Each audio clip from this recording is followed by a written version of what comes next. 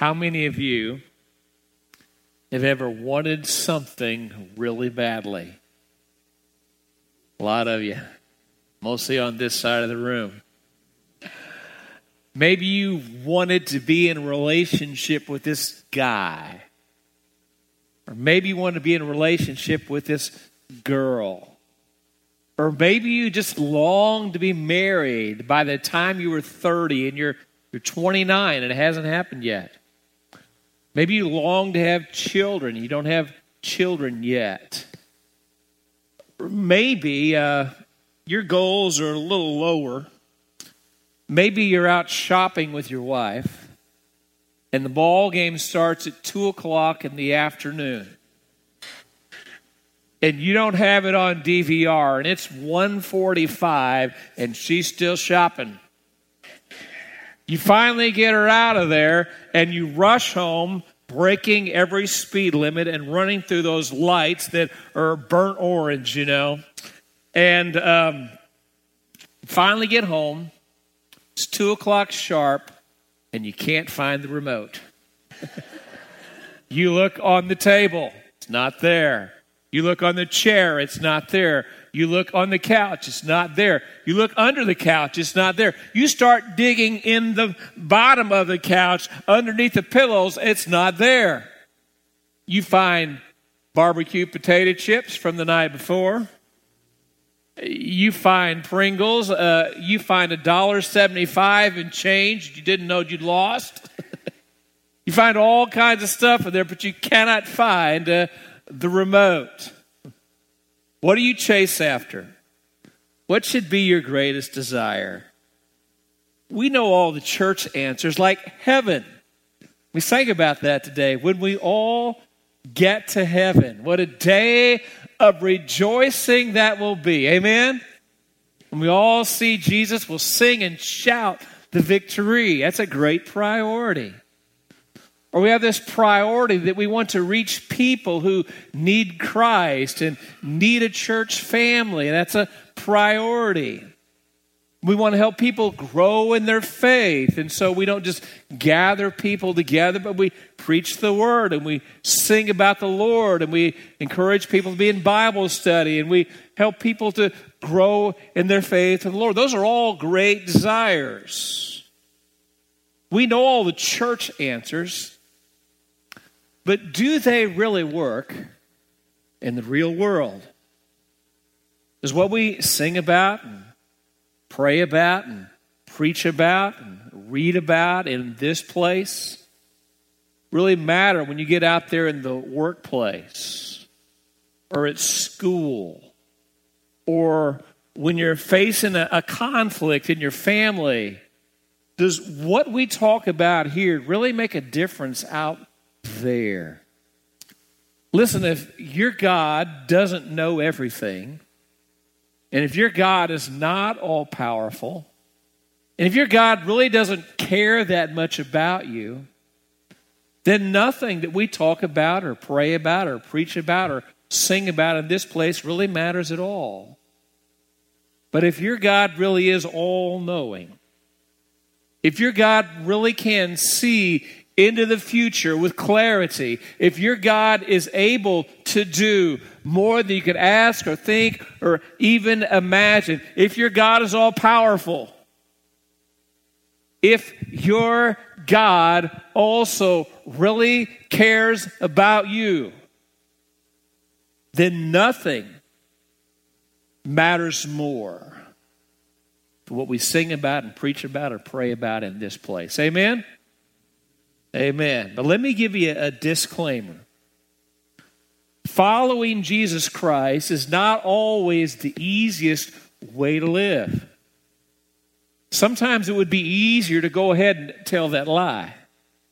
Sometimes it would be easier to go ahead and take advantage of that person so you can get the promotion. Sometimes it would be easier to do life your own way rather than do the way of God. However, in view of eternity, it is always better to follow Jesus Christ. He really does love you, and He really does know what he's doing. And he really is at work in your life and in this world. We're on Facebook Live, and say hello to everybody on Facebook. Hello. And here in a letter we call 1 Timothy, Paul is writing to a young pastor that he has mentored in the Christian faith. And he's giving him some specific instructions on how to live and how to lead. And there's a whole lot we can learn from this for ourselves. So we pick up on what Paul said here in chapter 6, verse 11 today. Paul begins like this. But you, man of God. Paul starts out by contrasting what Timothy should be doing from what he shouldn't be doing. But first he calls Timothy, this young pastor, a man of God. There's a lot of things you might look for in a pastor. This church, for calling a new pastor, you might look for a great preacher. Or you might look for a person who's a great teacher. Or you might look for somebody who's really good about visiting or has great leadership skills or is good at administration. You might want to call somebody who's a really nice guy. Or you might want to call somebody who wears good cologne or dresses well, who wears a tie, or his wife plays the piano. There's a lot of things that you might look for when you call a pastor. But if you can't call him a man of God, then you've missed the priority. 30 years from now, when you finally drag me off this platform and make me turn in the keys to my office, and you stick me in a nursing home somewhere, make sure you call a pastor who has a heart for God and a heart for people. Pastors aren't the only ones who are to be men of God. All of us should be people of God. Amen? All of us should be people who love God and want to grow in Christ and become what He's called and created us to be. If your life on this earth is at most 100 years long, and eternity is trillions of times longer, why would you not? Paul continues, but you, man of God, flee from all of this. There are some things as a Christian you've got to stay away from. You don't want to get in the same zip code. Sin ought to be a long distance number. Don't flirt with sin, flee from it. Don't see how close you can get to it without sinning. Run away. Suppose this stage were a cliff, and you saw someone that you love very much standing right here on the edge of it. And it was a 200-foot drop-off down below. How many of you would say, get away from the cliff? Or would you say, hey, see how close you can get? This could be fun. Absolutely not, right? Because you do not want your loved one to fall off the cliff. Well, God calls us not to flirt with sin and see how close we can get to sin, but to flee from sin, to stay away. See, the enemy, the devil, wants to bring you down. He wants your life to crash. He wants to destroy you. But Jesus Christ wants to give you life. The New Testament word translated flee doesn't mean think about it. It doesn't mean flirt with it. It means to flee from it. This is a strong command. Get out of there now. But in the Christian life, you don't just run away from things. You also run to things. Verse 1 continues. But you, man of God, flee from all this and pursue. Chase after righteousness, godliness, faith, love, endurance, and gentleness. The New Testament word translated pursue here is a command to hunt down or to chase after something. This is a priority. How many of you have ever been deer hunting? All right, several of you have. When you go deer hunting, you do some really crazy things, like putting on deer scent. Have you ever done that? That is not good cologne, okay? That is not good smelling stuff, all right? And you dress in all of these really weird looking clothes. You're decked out in orange, which isn't really a very good look for most of us, unless you're a Tennessee fan, Grady. But anyway, it's okay. And then you get up at dark 30 in the morning when nobody wants to get up, and you go out there in the freezing cold, and you climb up a tree, and you sit up there in a tree stand, and you wait for a deer. How ridiculous is that? Why do you do that? Because you are determined to get a deer, right? Paul tells Timothy to pursue, hunt down, chase after righteousness and godliness and faith and love and endurance and gentleness. What does it mean to pursue righteousness? The idea here is to make doing right your priority in relation to both God and man. The emphasis here is on genuine behavior. How do you live your life? It's conforming your will to God's will. Romans 12:2 says, do not be conformed to this world. The Phillips translation says, don't let this world squeeze you into its mold. It will try to. Do not be conformed to this world, but be ye transformed by the renewing of your mind, that you may prove what is that good and acceptable and perfect will of God. Paul continues, pursue righteousness and pursue godliness. Pursue being like God in your thoughts and words and deeds. Next, we're commanded to pursue, to chase after, hunt down, go after faith. If you don't have faith, you don't have anything. Hebrews 11:6 says, without faith, it is impossible to please God. But you might say, I don't have a lot of faith. Listen, it's not the size of your faith that matters so much as it is the size of your God. Jesus said, if you have faith the size of a grain of mustard seed, which is one of the smallest seeds in the world. If you have faith as the size of a grain of mustard seed, you can speak to this mountain and say, get up and move from over here to over yonder, and it shall be done for you. You see, ultimately, it's not the size of your faith that matters as much as it is the direction of your faith. Are you placing your faith in your God? Next, we are told to pursue love. In 1 Corinthians chapter 13, Paul said, if I speak with the tongues of men and of angels, but I have not love, I'm like a resounding gong or a clanging cymbal. Suppose I were to go over here this morning and grab this little mallet and just start banging on that cymbal.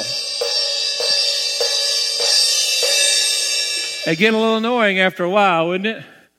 How many of you like to have a cymbal concert for about 30 minutes? Probably not. Well, Paul says, if I speak with the tongues of men and of angels, if I'm this amazing communicator, we might also say, whatever you do with your life, if you don't have genuine love, then you're like a clanging cymbal. That is not a good sound, is it? Here at Northside Baptist Church, we try to do two things above everything else. We love God and we love people. Say love God with me. Love God and we love people, okay? Those are the two greatest commandments. Jesus said, the two great commandments are love the Lord your God with all your heart, all your soul, all your mind, and all of your strength, and love your neighbor as yourself. A lot of people are chasing a lot of different things in our world today. There's one thing worth pursuing that's greater than anything else you can pursue, and that is Jesus Christ. Philippians 3, Paul said, I want to know him and the power of his resurrection, and embracing even the fellowship of his suffering. But I want to know Christ above everything else.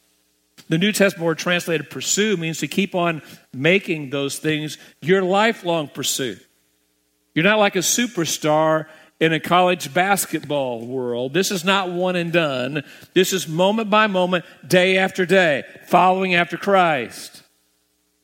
1 Corinthians 15:58 says, be steadfast, immovable, always abounding in the work of the Lord, because you know your labor is not in vain. How many know sometimes that feels like it is?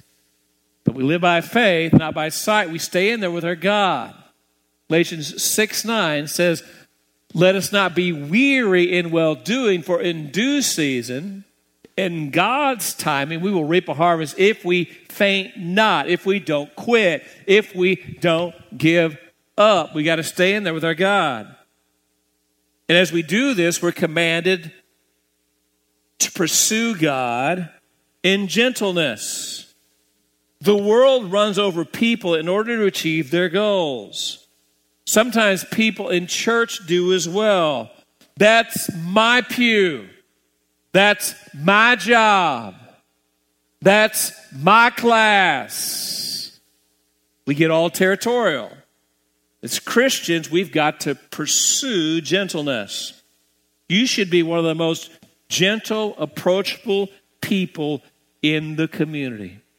Turn to the person next to you and say, I'm glad I got to sit by you.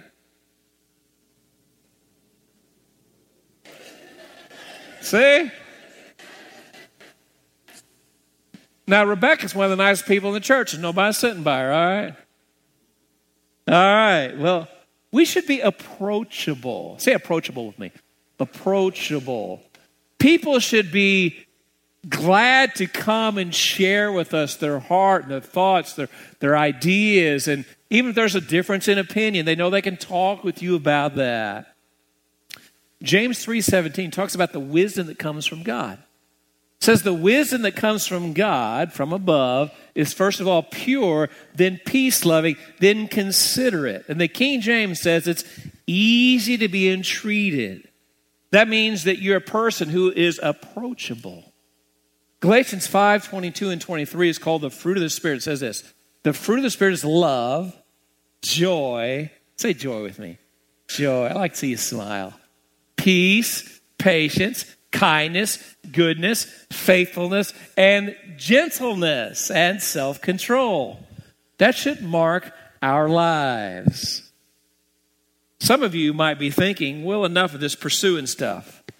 I thought Jesus said, come unto me, all you who are labor and heavy laden, and I will give you rest. How many of you could use some rest today? Can you believe it's Time Change Sunday, fall back, and our family overslept? Can you imagine that? The clock fooled us because we didn't set it forward, and we thought, well, we have an extra hour. Well, we didn't know is the clock actually moved forward on its own. How many of you could use some rest today? I'm going to get a drink. I'm kind of tired. We find rest in our God, do we not? Absolutely. There's rest in the Lord. I thought once you became a Christian, God gives you his righteousness and he fills you with his love.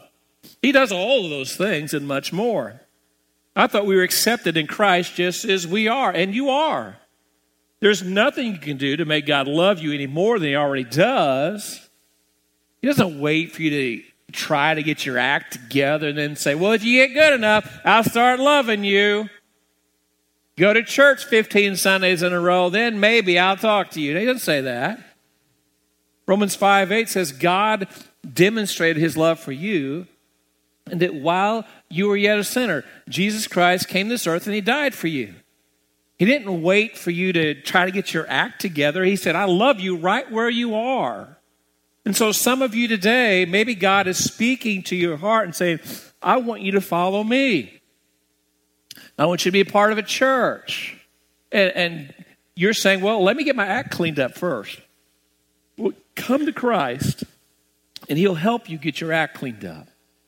2 Corinthians 5:21 says, God made him who knew no sin to become sin for us. Isn't that incredible? That we might become the righteousness of God. That's how much he loves you. More than you can ever begin to understand what love is. Thank God that's all true. There are two sides of this coin.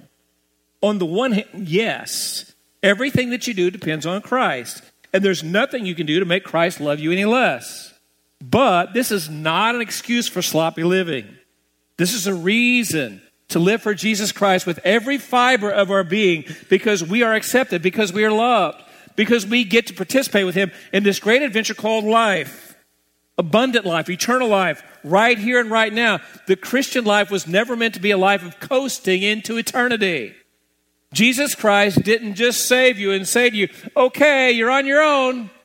See you in heaven 50 years. There's so much he wants to do through you and for you and to you for his glory.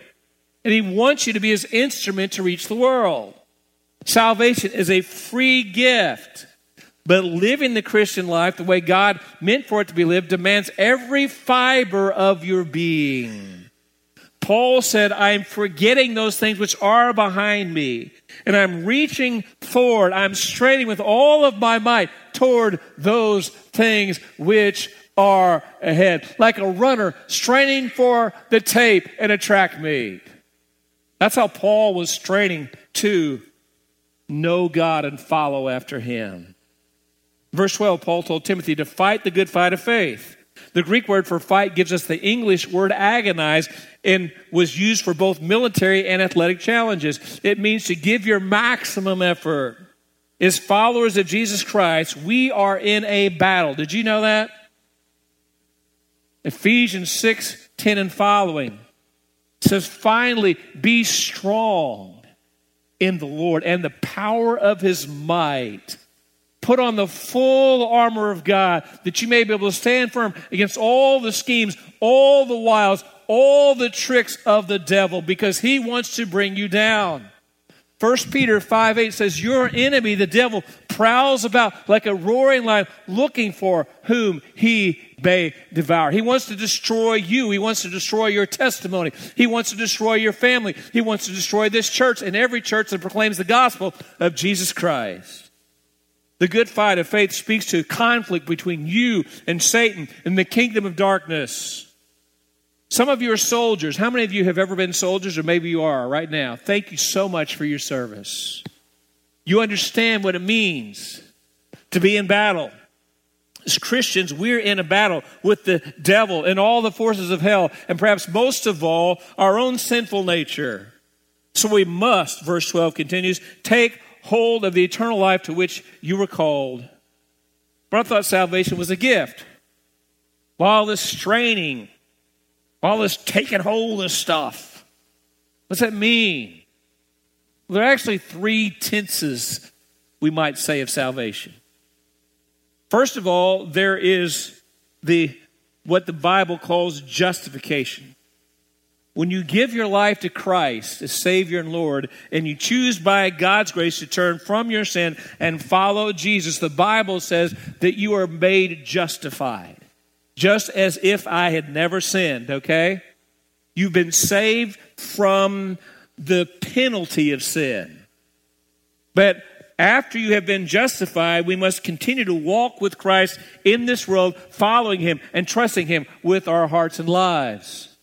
That process is called sanctification, okay? I have been saved from the penalty of sin, but as I trust in God and I follow Jesus Christ, I'm being saved from the power of sin over my life as I grow in Jesus Christ. Now, one day when I go to be with God in heaven, I will be saved from the presence of sin, because I will be in heaven and there is no sin in heaven, right? So I have been saved, justified. I am being saved, sanctified. One day I will be saved, glorified. And so we are in this process now called sanctification, where God is purifying our lives and he's calling us to draw closer to him as we grow in our faith in Jesus Christ. Paul goes on, take hold of the eternal life to which you were called when you made your good confession in the presence of many witnesses. The good confession may be Timothy's public profession of faith when he received Christ as Lord and Savior, or it may have been at his baptism or his ordination. For some of you today is your day to make a good confession. For somebody in this room, it might be to say, I need to be a follower of Jesus Christ.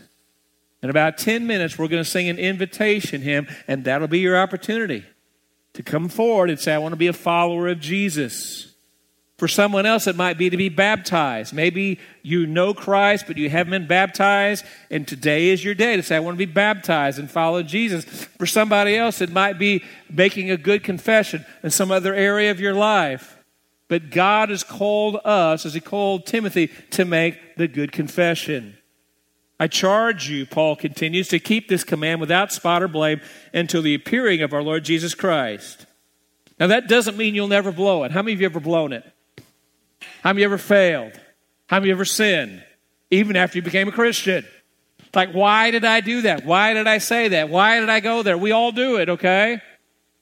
We all fail sometimes. We all blow it. But when you blow it, don't kick yourself. By God's grace, say, God, I'm sorry. God, I turn back to you. I want to get back on that road. I want to follow you with all of my heart. Don't wallow in self-pity. Get up, confess your sin to God, and follow Jesus.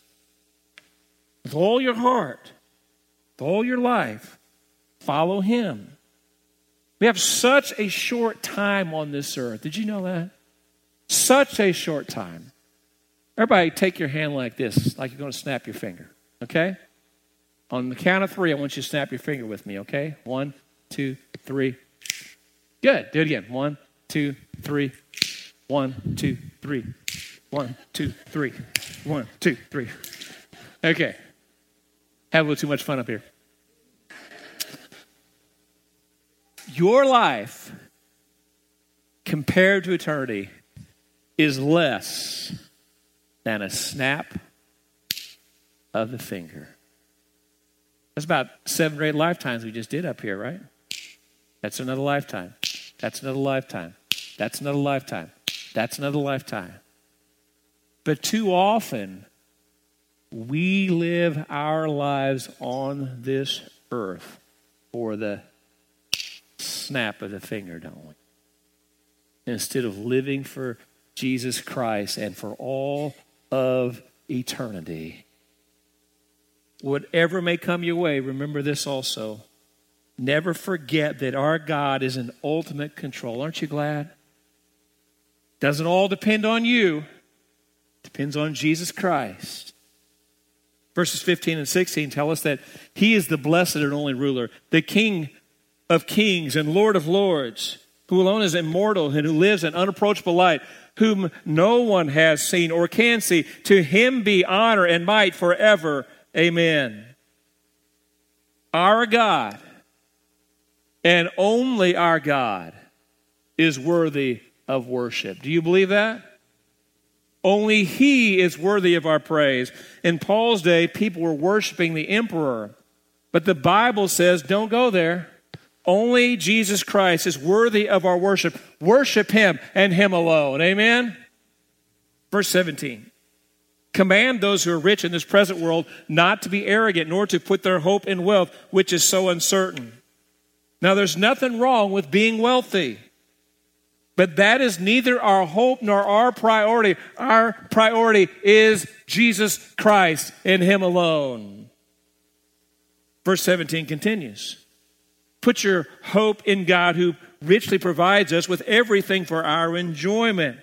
Listen, our God is not out to destroy all of your fun. Aren't you glad? He wants you to enjoy life. Say enjoy with me. Enjoy. Say enjoy with a smile on your face. Enjoy. He wants you to have fun. He wants you to have a great life. He didn't come to this earth to say, hey, you know what? Once you become a Christian, you're going to be miserable. You just hang in there. Do you get to go to heaven? Then it'll be great. No, Jesus said in John 10:10, I have come that you might have life and have it more abundantly, to the full.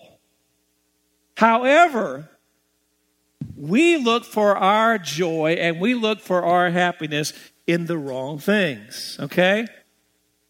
Suppose you had a magnificent piece of clay and a master potter who was forming that clay into this masterpiece.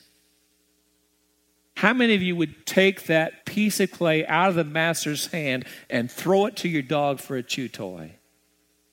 You wouldn't do that. Why? Because the master potter is forming a masterpiece. And that masterpiece is you. In Jeremiah, the Bible tells us that God is the potter and we are the clay. He's molding us and shaping us into what he wants us to be. Suppose you had a thoroughbred horse that was the quality that could run in the Kentucky Derby. How many of you would take that horse down to the circus carnival and let the clowns play with it? You wouldn't do that. Why? Because that horse is destined for greatness. Listen, by the grace of God, you are destined for greatness. Ephesians 2:10 says, you are God's workmanship, which can also be translated poem or even God's masterpiece. Created in Christ Jesus to do good works, which God prepared in advance for you to do. God is creating something in you that is going to be a masterpiece as you trust in him and follow him with all of your life. And you'll not see all of it until you're with him in heaven for eternity. But don't you dare take that masterpiece and throw it to the dogs or down to the circus clowns. You follow Jesus Christ. Not only does our generosity help others, it also benefits us. In fact, Paul tells us in verses 18 and 19 that when people who are rich in good deeds and are generous and willing to share, they are storing up for themselves the treasure of a good fortune for the coming age. Too often we live our lives on this earth as though that's all there is. But this life is but a snap of the finger. Don't just start out well. By God's grace, finish well. Don't back up or let up or shut up or give up until Jesus Christ returns.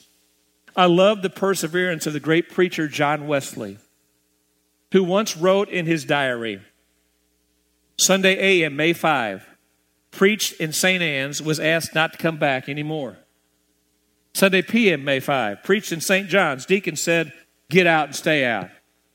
Sunday a.m., May 12, preached in St. Jude's, can't go back there either. Sunday a.m., May 19, preached in St. somebody else's, deacons called special meeting and said, I couldn't return. Sunday p.m., May 19, preached on street, kicked off street. Sunday a.m., May 26, preached to Meadow, in the Meadow, chased out of Meadow as bull was turned loose during service. Imagine that. Sunday a.m., June 2nd, preached out the edge of town, kicked off the highway. Sunday p.m., June 2nd, afternoon, preached in a pasture. 10,000 people came out to hear me. Throughout church history, there have been people like Paul and Timothy and John Wesley and Martin Luther and John Calvin and thousands of others.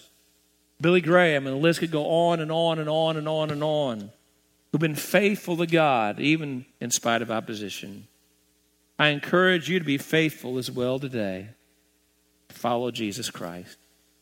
But here's the good news. Philippians 1:6 says, he who started a good work in you is faithful to complete it until the day Christ Jesus. He's not done with you yet. He's still at work in your life. He's still forming you into that image of Jesus Christ increasingly as you place your faith and trust and hope in him. I encourage you, stay in there with your God. Follow Jesus Christ. He knows what he's doing. You pray with me?